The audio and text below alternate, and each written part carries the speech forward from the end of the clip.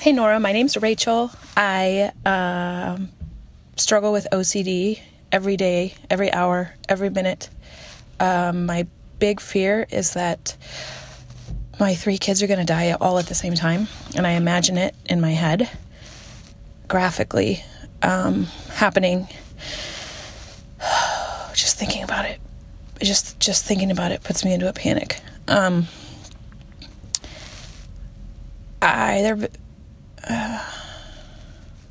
I want to start over with this because I don't know how to articulate to someone without OCD what OCD is like.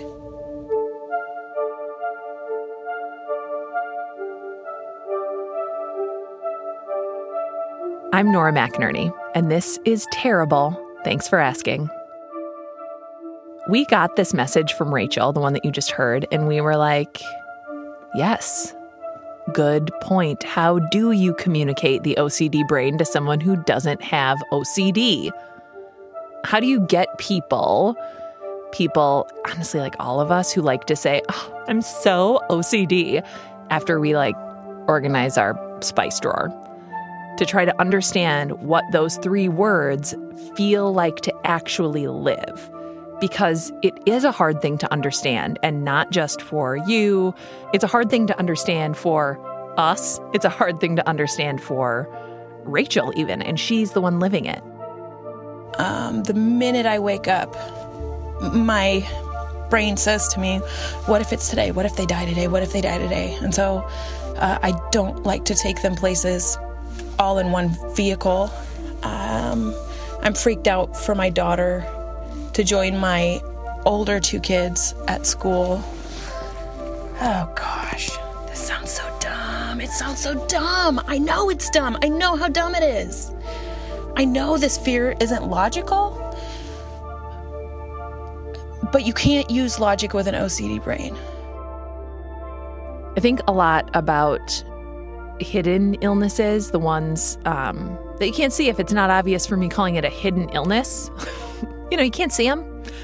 Mental health often falls into that category, and OCD also within mental health falls into that category. And those of us who don't have OCD, we do talk about it casually, and we kind of assume that OCD is just people who love cleaning, or who close the door too often, or who just worry too much.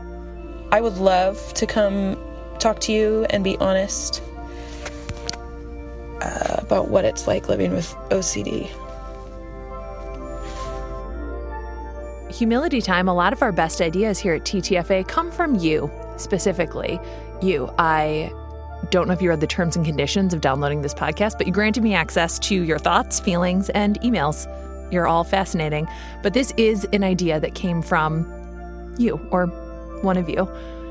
Rachel did not come into the studio for this episode. Instead, after we got her message, we reached out and we had her and a few other volunteers, people who have OCD, share what one day in the life of their OCD is like. We all agreed on a day, and these 3 people each turned on their phones and shared what was happening with their OCD throughout the day. So this episode is Rachel's experience. I can't believe I'm saying this out loud because I worry about people not understanding what this is. And this episode is Alex's experience. My name is Alex. I'm 27 years old, and I'm currently a short story format editor for a literary journal. And this episode is Teresa's experience. Or a day of their experience. One day in August of 2018. Hi, my name is Teresa Bernstein, and I'm 59 years old, and I have OCD.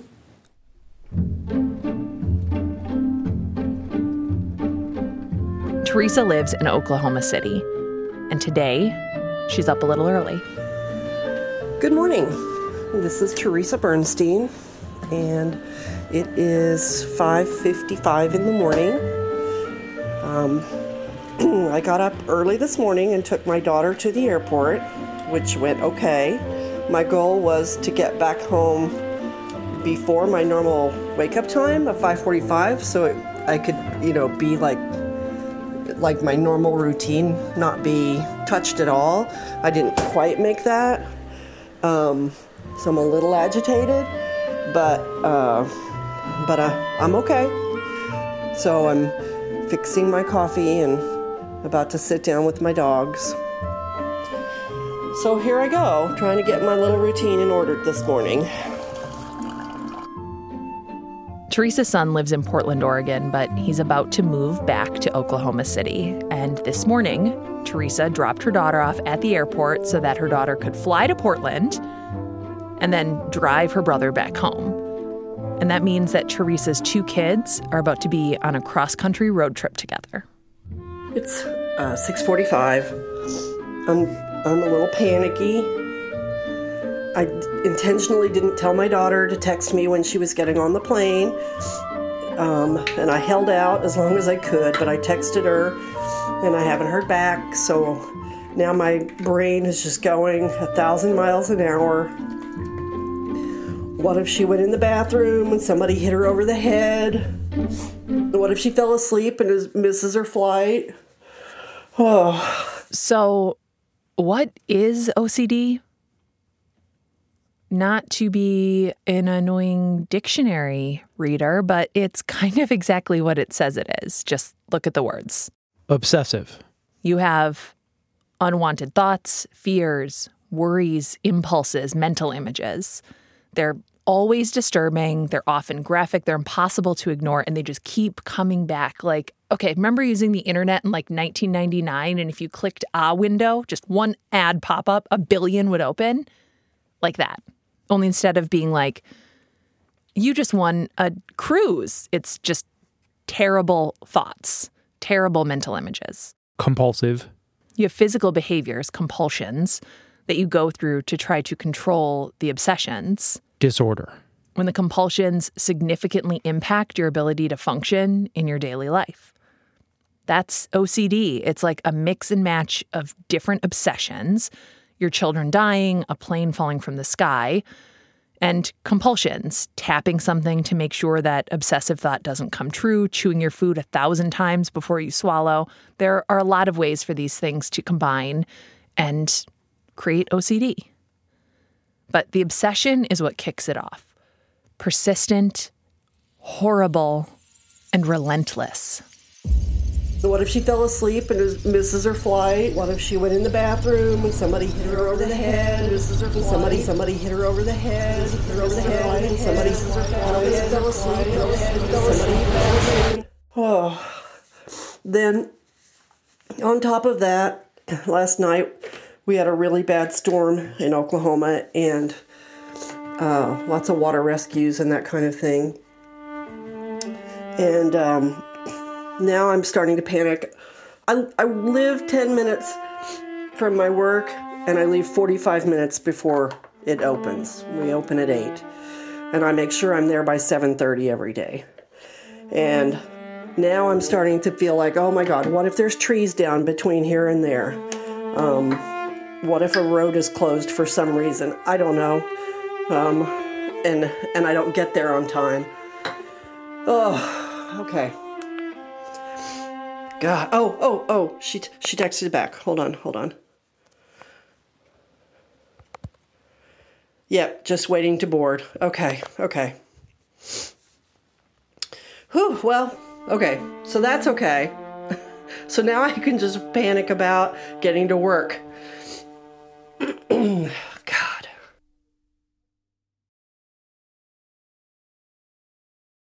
OCD is not consistent, and Teresa's has changed over time. She wasn't always the kind of person who imagines that her daughter has been struck over the head in the airport bathroom. In my younger days, when I was had young children and was a stay-at-home mom, it sort of presented itself in almost like a cute way.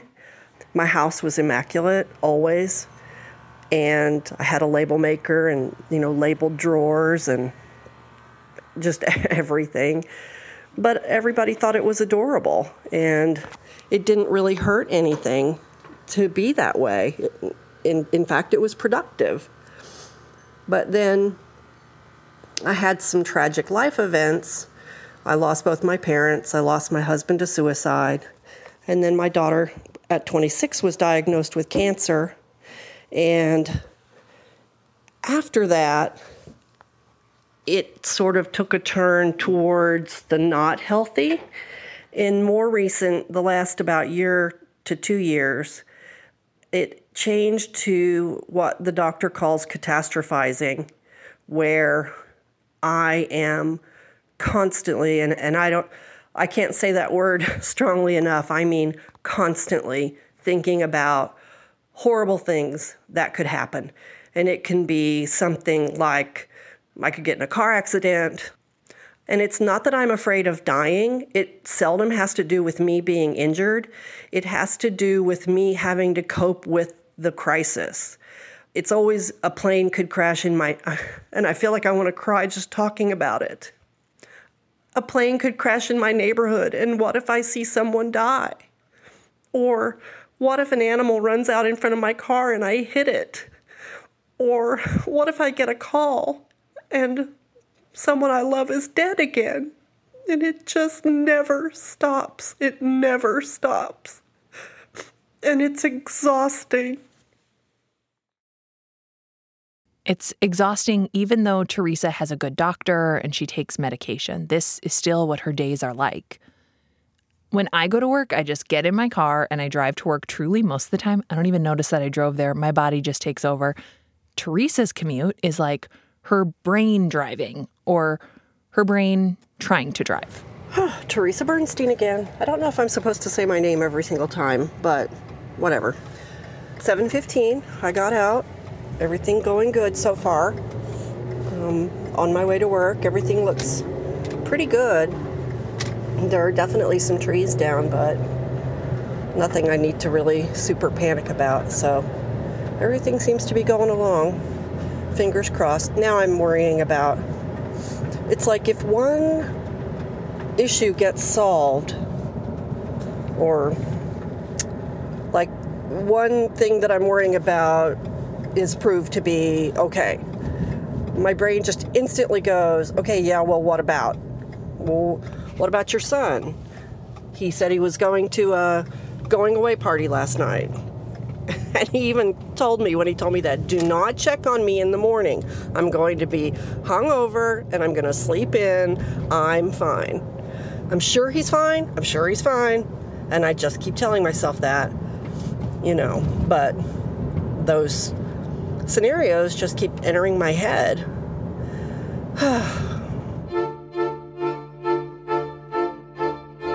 While Teresa's driving to work, at the same time, about 350 miles away in Kansas City, Rachel is up and starting her day.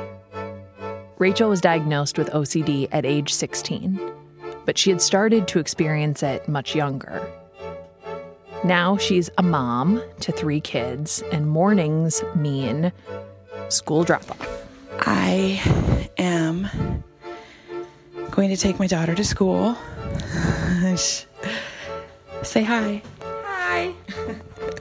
You always use that funny voice. She is 13, and she's awesome. Hey, Lou, how would you say OCD affects you? I don't know. She worries about me a lot. Yeah. A lot. So I have to tell her that I'm the adult and she's the child. How does it affect you the most, Lucy? I don't know, probably that. Probably worrying about me? Yeah. Yeah. Okay, shut your door. Thank you. Lou is my partner in crime. Aren't you? Sure. What OCD things do I do that you notice? Like, you're always... taking out the recycling. Taking out the recycling. So if we have any recycling, I can't wait. Even if we just go out. Even if we... Going to our grandparents' Stop it! house. That's the recycling. So if... We got a new car and I don't know how to work anything. Okay, so if I'm going out anywhere, I take the recycling. Sometimes she goes out just to take the Sometimes I go out just to take the recycling. There's a recycling bin at the end of the street, and I cannot relax until all of the recycling is out of my house. But I am not. Why can't you relax unless all the trash is on you? So my husband always jokes, why can't I be the OCD cleaning kind? You are, though. I'm not. I don't. So when people think of OCD, they think of only the cleaning kind. But people who have cleaning OCD would tell you you don't want it because you can't relax until you've scrubbed the bathtub for 5 hours. Okay, Lou, I'm going to drop you off here. I love you. Love you. Have a good day. You're walking home, yes? Yeah. Yes, as usual. Like, I'm not going to pretend that I pick you up. It's 3 blocks away. Have a good day.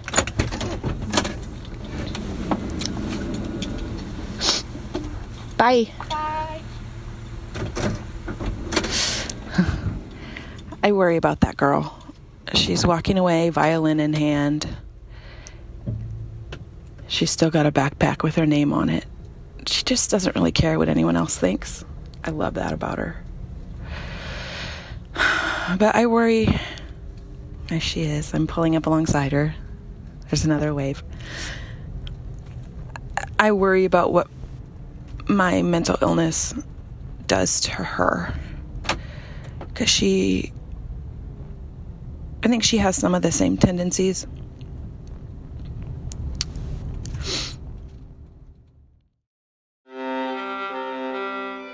On the East Coast, Alex is waking up, and so is her OCD. Good morning. It is 8:59 a.m. and it is a beautiful day outside, which, oddly enough, can set me on edge. I usually fare better when it's overcast, and I wish I had some poetic reasoning for that, but I think it's just a quirk. I'm feeling cautiously optimistic about today. I think that's the best I can do. I slept horribly, and if I don't sleep well, I tend to be more anxious and compulsive, and I'm worried I've set myself up to be in a pit of anxiety. I'm anxious about being anxious. So there isn't just one kind of OCD. OCD can manifest in very different ways for different people. It could be cleaning rituals, religious zealotry, hoarding, pedophilia. For Alex, My OCD presents itself in 2 ways. I struggle primarily with pure obsessional OCD, which means I deal with a lot of frightening, intrusive thoughts and images, and those cause me to do a lot of internalized rituals. So counting or repeating a word a certain number of times, or rereading a line until it feels right. I also struggle with physical ritualizations and compulsions. I'm a major counter, so I count just about everything I do in multiples of 4. Rachel is also a counter, and back in Kansas City, she's dropped her daughter off at school, and now she's going to count. I'm listening to the news. It's 9:04. I'm headed to Target to get school supplies for my kids. 6 months after the Parkland shooting, kids are back in class. So I automatically do taps on my steering wheel. Just 3. 3 sets of 3. And apparently that's going to ward off a school shooter, but that's what my brain tells me to do.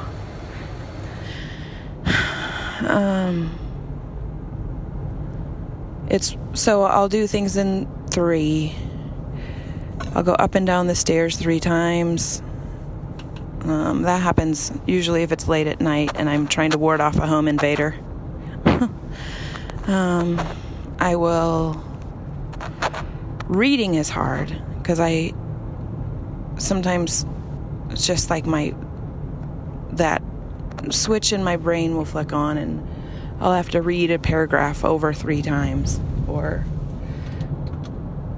if I get to a certain word, like again, and I read it 3 times, then I have to do another ritual to offset that, because the anxiety that spikes if I see that word 3 times. So OCD, I'm obsessing over seeing that word. The anxiety has risen to a level where I'm performing a compulsion to get the anxiety to go down. The problem is, with OCD, the more you engage in compulsions, the stronger you make them. Rachel has another form of OCD called harm OCD. And in high school, I had that harm OCD, it's called. That same stuff where, like, I would imagine myself stabbing people. I would imagine myself hurting myself. It was awful. And I wanted to die in high school. And then I was 16, and my mom finally took me to a psychiatrist, and he said, I think I know what's wrong. Let's try Prozac. And for me, Prozac was the first thing that worked. I mean, it was the first thing I tried, and it was the first thing that worked. Prozac worked, but her OCD got really bad when Rachel was pregnant with her son. Rachel's previous pregnancy had been twins. One died during the pregnancy, and when her daughter was born, it was with complications. And Rachel was convinced that it was because she took Prozac while she was pregnant. So this next pregnancy, she went off all of her medication. And it was an unmitigated disaster. So I remember standing at my... Okay, I'm going to tell this. I'm going to tell the truth. I remember standing at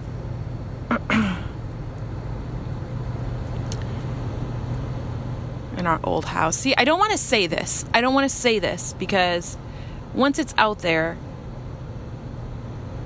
what are people going to think about me? I think about that on one hand, and then on the other hand, I think how many other women have had this experience but couldn't say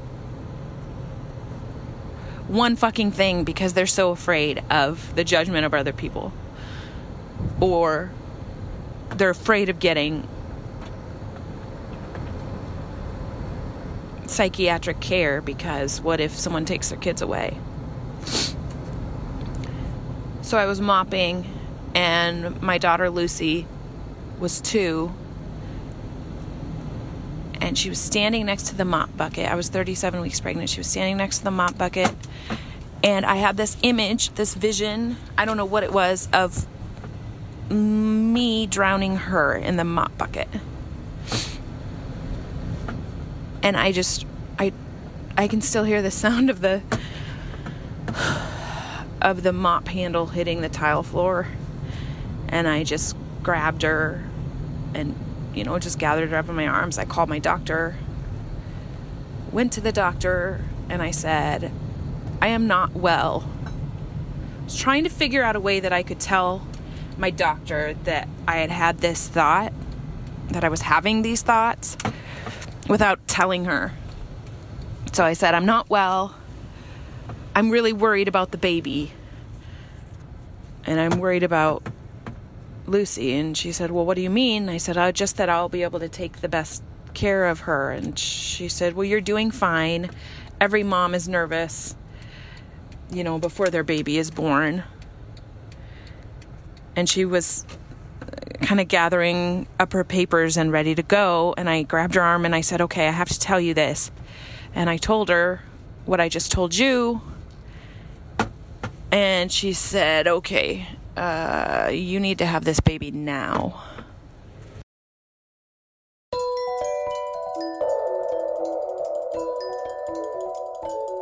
OCD affects 2.2 million adults in the U.S. It mostly manifests in teenage years, but a third of people who have OCD first experienced it when they were kids, like Teresa. I've always had a little bit of OCD my whole life. My parents talked about when I was little, I rocked a lot. I would stop and go sit down and rock myself for a while. I've always liked to count things. Alex first remembers OCD around age 5. I had this bedtime ritual where after my mom put me to bed, I would get out of bed and go to the light switch. And I would turn the lights on and off twice, and I would have to get from the light switch, which was at like a clear diagonal from my bed and across the room.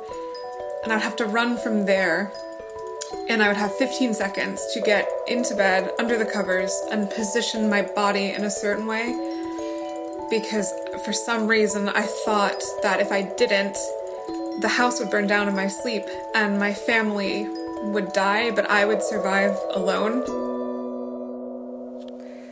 It is 11:28 a.m. I'm in my bedroom again, currently pacing left to right alongside my bed on a carpet that I bought for this purpose. It's very fun colored, very bright and airy, and I got it because I do this compulsion so often that I thought maybe it would make it easier and lighten the mood. I'm breathing very heavy because I have messed up this one compulsion about 2 times already, so my anxiety is easily at an 8. The compulsion is pacing, but I have to count my steps, and I have to count to 4 16 times through those steps, and if I mess up, I have to start over.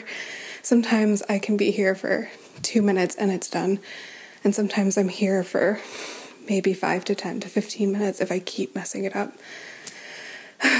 I don't know how to explain it. When you mess up a compulsion, it feels like the center of your chest is going to explode out of your body, and you are going to lose control out of all of these small things throughout your day you're trying to control. I'm doing this to keep my sister safe, who's currently driving. And I've messed it up twice already, so now I'm fully convinced something bad's going to happen. Here's hoping I'm not here all day. It sometimes feels like that when you mess up. It feels like you could just be stuck on this loop that you can't break free of, and that's actually pretty terrifying. There's this rhyme that kids say. I know that they still say it because the other day I was carrying my 5-year-old and he said it to me. Step on a crack, break your mother's back. Step on a line, break your father's spine. It's not it rhymes. Not my favorite rhyme. Also, we were walking over tile. I was stepping on all kinds of cracks. As far as I know, my mother is fine. Most kids' rhymes are horrible, but it's also kind of a mental place that's recognizable, right? Like, don't step on that crack. Ooh, I hate odd numbers. Or when I was a kid, I did this thing, honestly, into my teens. Also, sometimes I still do it, where I would need to press my fingertips down. I'm doing it right now, one at a time, one push for every syllable in a conversation. I just had to do it. It felt good and important. Or for a time, I would alternate which leg stepped over the concrete seams in the sidewalk. And if I stepped over 2 in a row with one foot, I just felt weird. But here's the thing. For most of us, that's just a pattern or a habit that feels good or feels like something. For people with OCD, if they don't do some compulsions, someone will get hurt or die. Or it feels like they will. When I was 5, our family's good friends, all of them died in a single-engine plane crash. One of my earliest memories was my entire family sitting in the kitchen, and everyone was crying. My parents were crying, and my 3 older brothers were crying, and there was nothing I could do to stop that. I remember looking around and thinking, there's no way to fix this. And I think that's when my OCD brain got triggered, and it was like, okay, I'm going to perform all of these compulsions so that no one in my family dies. Research is starting to say that OCD has deep neurological and biological roots and is genetic. So my OCD comes from my dad's side, and my grandma suffered with it greatly. She was the cleaning OCD type, and she would have to check the stove and make sure the windows were shut and all of that multiple times before she left to go anywhere. when she was in her 70s, she had to be admitted to the mental ward of our local hospital because she was so depressed. I remember going in there as a little girl, and I was probably 8 or 9 at this time, and just, you know, her hair wasn't curled up or anything. She was just, she looked so vulnerable, I guess. I remember her just sobbing. I don't know what to do. I'm so sad. I just want to die. And seeing that as a kid, I wish I could have a conversation with my grandmother saying, you weren't crazy. You always thought you were crazy. You weren't crazy. Or if you were crazy, I was crazy too. Imagine Rachel's grandmother thinking that she was crazy, that she was the only person doing the things that she was doing. And then think about her granddaughter, Rachel, and her own compulsions, which she has to do right now. I'm going in to take my recycling, so I don't have any recycling in my house. It's the recycling, it's a big yellow recycling box, and it's in the office, or in the parking lot of a dental office. So I'm sure the people that work there are like, oh, here comes the crazy lady again with her recycling. Why doesn't she just pay for recycling? I do pay for recycling. We have a recycling bin that comes every week, but apparently that's not good enough. I can't even tell you why I do this.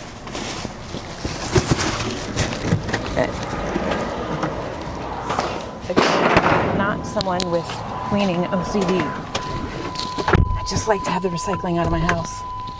I think with OCD, it's all about control. I can't control whether or not my kid gets shot in a school shooting. I can't control whether or not my husband gets cancer. I can't control so many things, so I control these stupid little things. But I don't control them. It's my mind telling me that I have control when really I don't. But sometimes these compulsions are tied to other things, like I'll say, or I'll get the thought, you have to take the recycling this morning or Scott's going to die on his way home from work.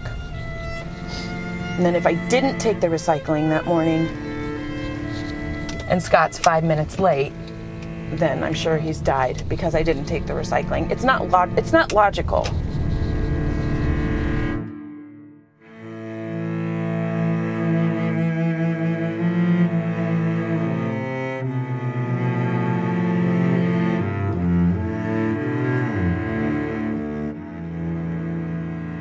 This seems like the logical place for us to take a break.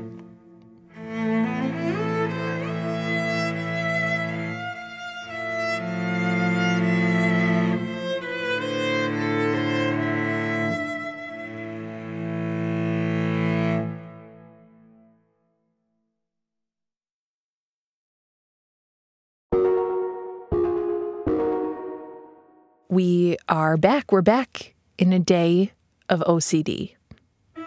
Rachel just took out the recycling, and now we're going to catch up with our friend Teresa Bernstein. Hi, it's Teresa Bernstein. It's lunchtime or so, and I'm taking a little break, sitting out in front of my clinic, and well, really behind my clinic. It's been an okay morning, super busy. Which is good for me because it keeps my mind off myself. I have had the flight path up, so I'm watching my daughter's plane fly to Portland. It is 2:03 p.m. I am currently in my kitchen attempting to get lunch together. Right now, this is one of my things that take up an ungodly amount of time, and I don't really notice it unless I'm really counting it. I have to let the water from the kitchen sink run for 60 seconds before I fill my water bottle with it. And when it is finally filled, I have to add ice cubes, and when I do that, there has to be 12 ice cubes. And I have to get the ice cubes in the bottle 2 at a time. If I grab 3 and I put 3 in at a time, I have to start the whole process over again. I have to let the water from the kitchen sink run for 60 seconds before I fill my water bottle with it. And when it is finally filled, I have to add ice cubes, and when I do that, there has to be 12 ice cubes. And I have to get the ice cubes in the bottle 2 at a time. If I grab 3 and I put 3 in at a time, I have to start the whole process over again. I have to let the water from the kitchen sink run for 60 seconds before. I feel like this is one of those things that for anybody who doesn't have OCD, this is a pretty simple daily task. Hydration is a simple task, and yet it's something that I'm completely fixated on and obsessive about, and it's frustrating, especially when you do it 60 seconds multiple times a day. It takes up a huge chunk of time, and I try to ignore how much time it takes up. I try to push it to the back of my mind, because if I really were to sit and count how long I spend doing this a day, I'd probably be horrifically embarrassed, which I shouldn't be. I can't help it. But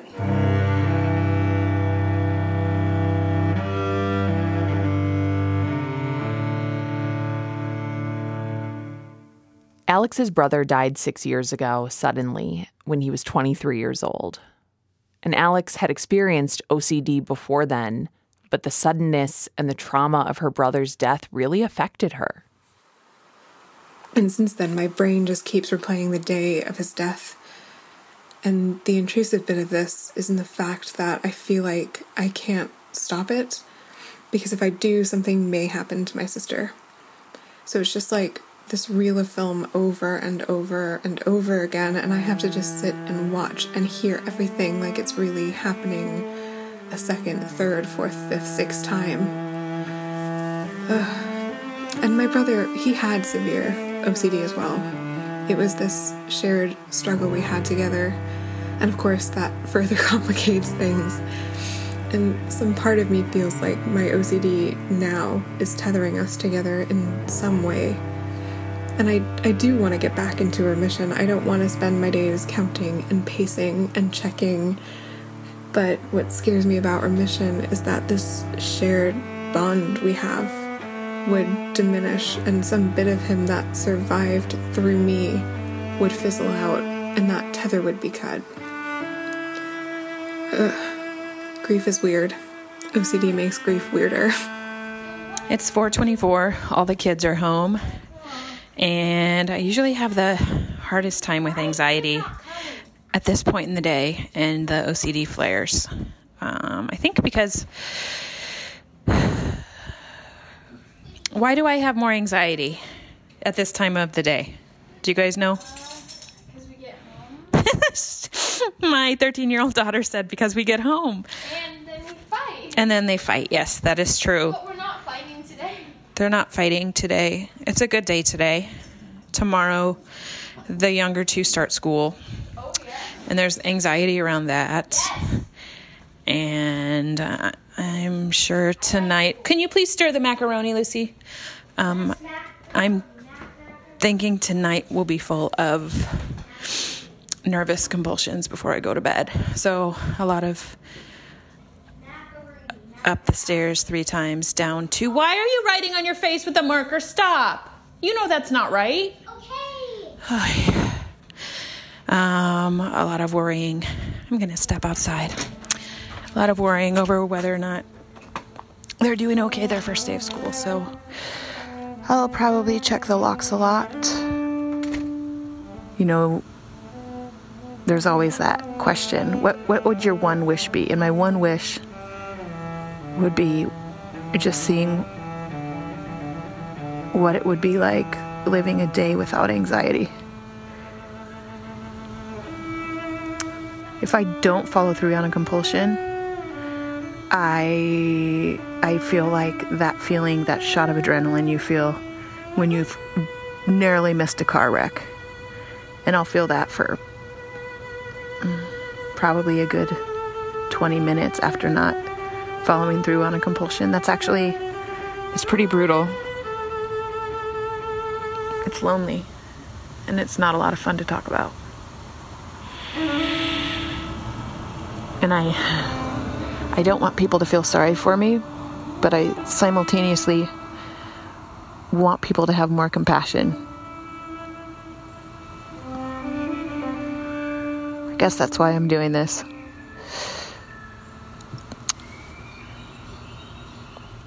Because in the 1980s, when I was growing up, my parents didn't know what the heck was going on with me. You know, now when I see it in my own kids, I can recognize it for what it is. I think that's so powerful. I think that shared experience is so powerful. Because I think as a kid, I would have given anything just to know that I wasn't alone.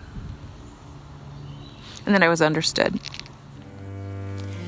It is 4:47 p.m. and I am outside for a walk. I started getting anxious thinking about something, and intrusive thoughts kicked in. I imagined people listening to this and people coming to conclusions about me, and I know some people will think, how does this person even survive day to day? And honestly, I'm not sure. I just do.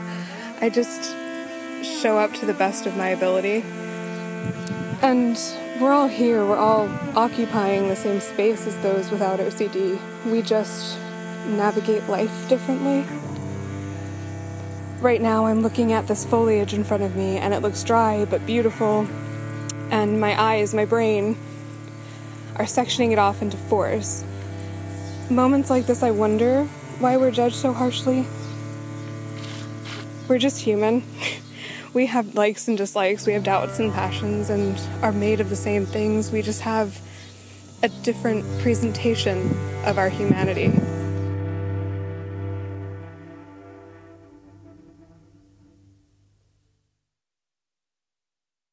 Back in Oklahoma, Teresa has just gotten home from work. She's sitting on her back porch with a glass of wine. Well, good afternoon. This is Teresa Bernstein, and my daughter got to Portland. They just texted and then called me that they were officially on the road, so they'll drive all night. But I've been using my self-talk all day that I raised two capable, smart humans. They're 31 and 33. They've been all over the world, both of them, and they know what they're doing. I still have like 1,000 just scenarios running through my head. My therapist once said, everybody has bad thoughts. Think of each thought as like a cloud that's floating through your mind.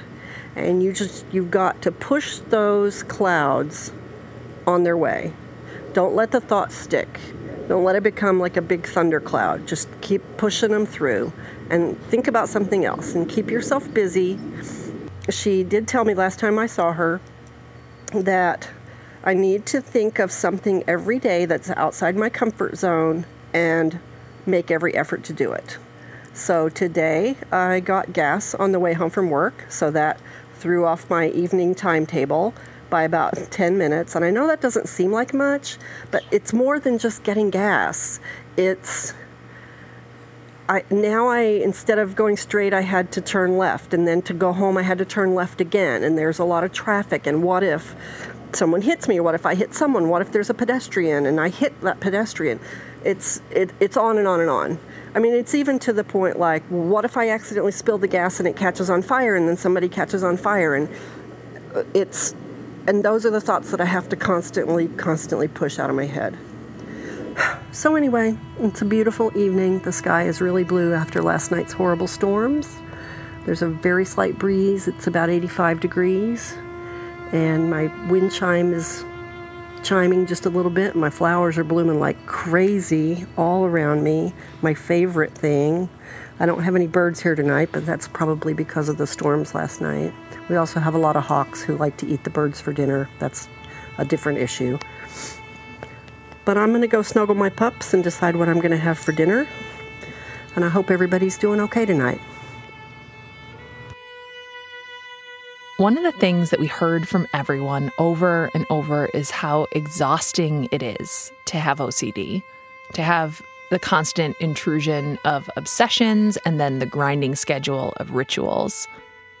Alex, for example, no matter how tired she is, her rituals need to be done. They can go on late into the evening. And it's not just the regular ones that can derail everything, like her standards.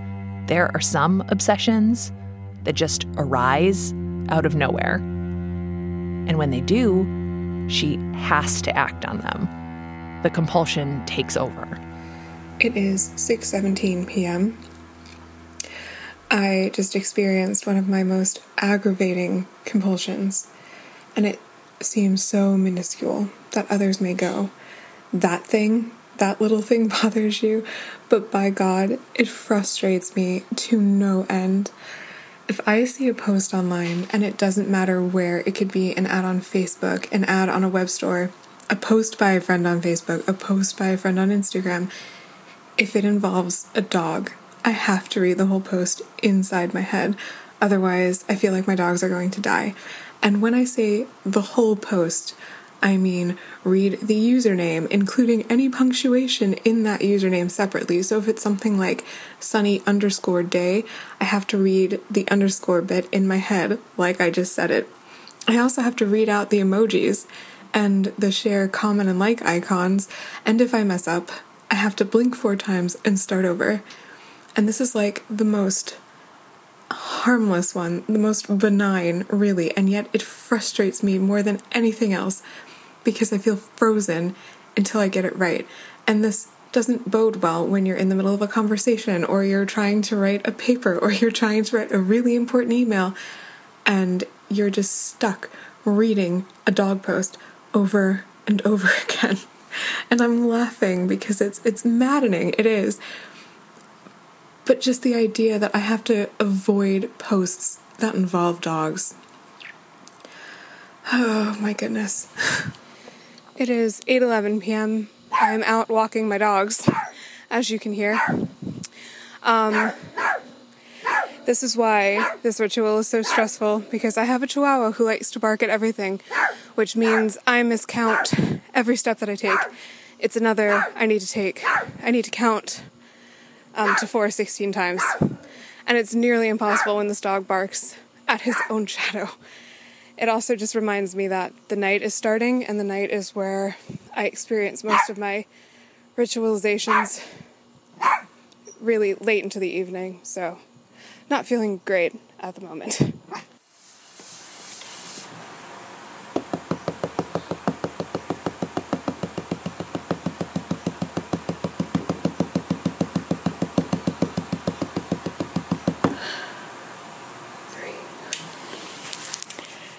It is 8:26 p.m. and that was the first of many knocking rituals I have at night. I have to do this again at 9:26, then again at 10:26, and if I'm still awake, again at 11:26.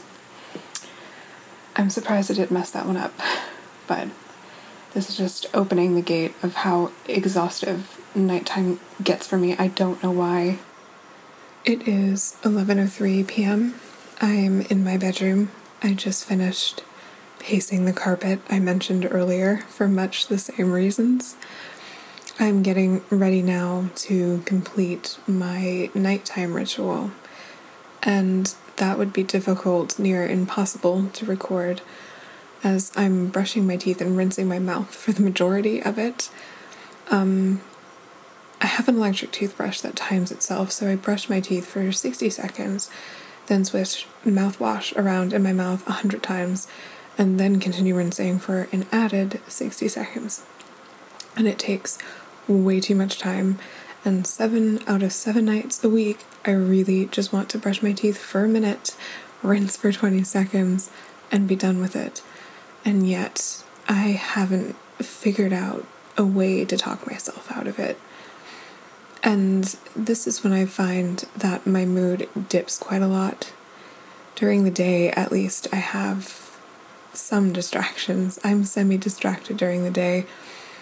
But at night, it's just me and my old brain. And we don't see eye to eye on a lot of these things, especially right now.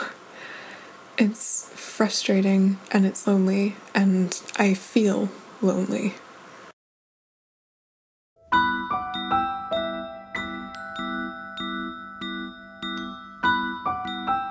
some people still see OCD as like a quirk, or maybe just sort of a failure of will, maybe a weakness. Like it's just a weird thing, and if you put your mind to it, you could stop. Like stop pushing your fingertips down or touching the door or pacing.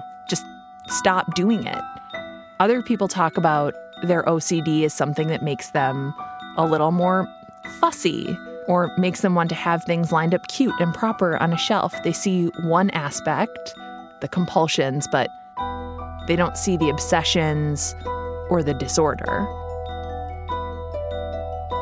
But OCD is something so difficult.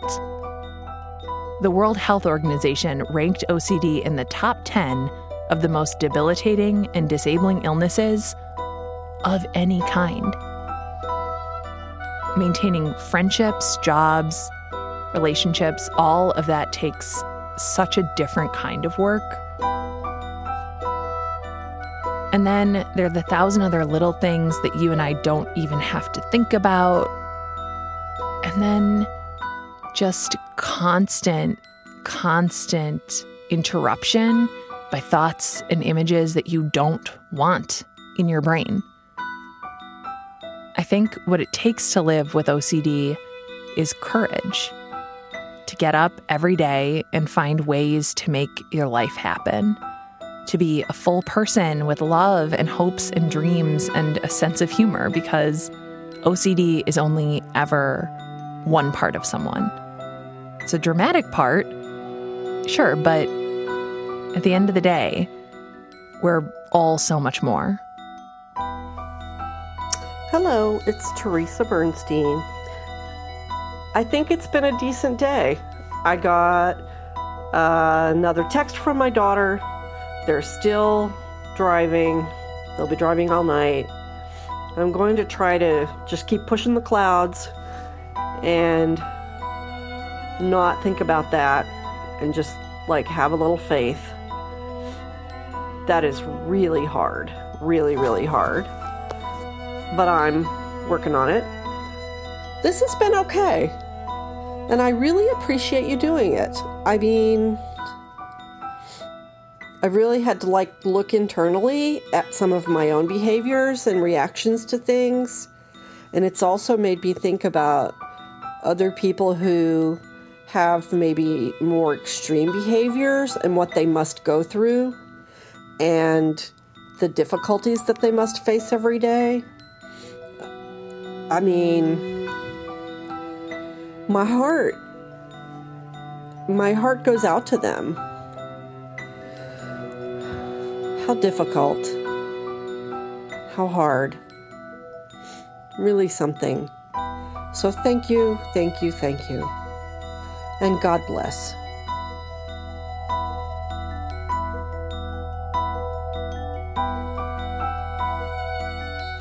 It's 10:42 p.m. I am completely exhausted. So since it's been a harder day, I did a lot of going up and down the stairs. You know, things to ward off home invaders, pulmonary embolisms in the night, SIDS, but my kids are too old for SIDS. I was talking to a friend about recording for this podcast, and I said I want other people out there who have OCD and who've never been diagnosed and don't know what they're going through.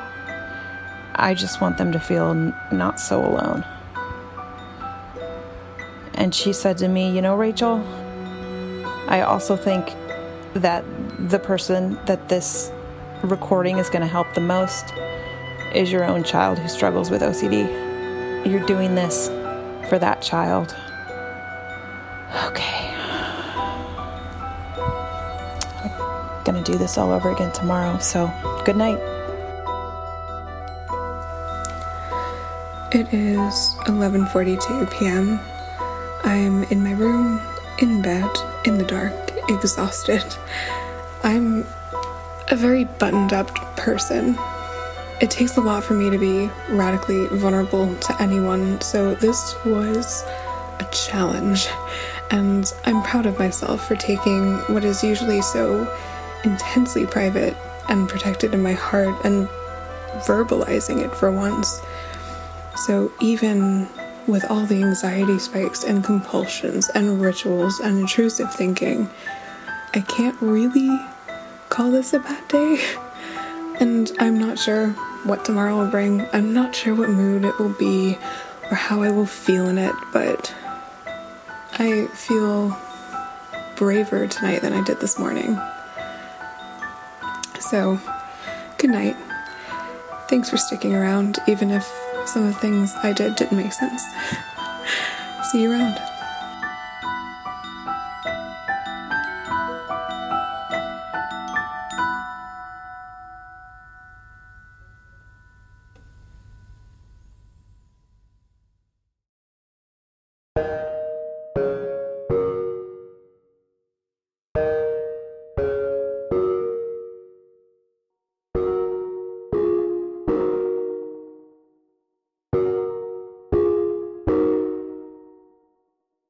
This has been terrible. Thanks for asking.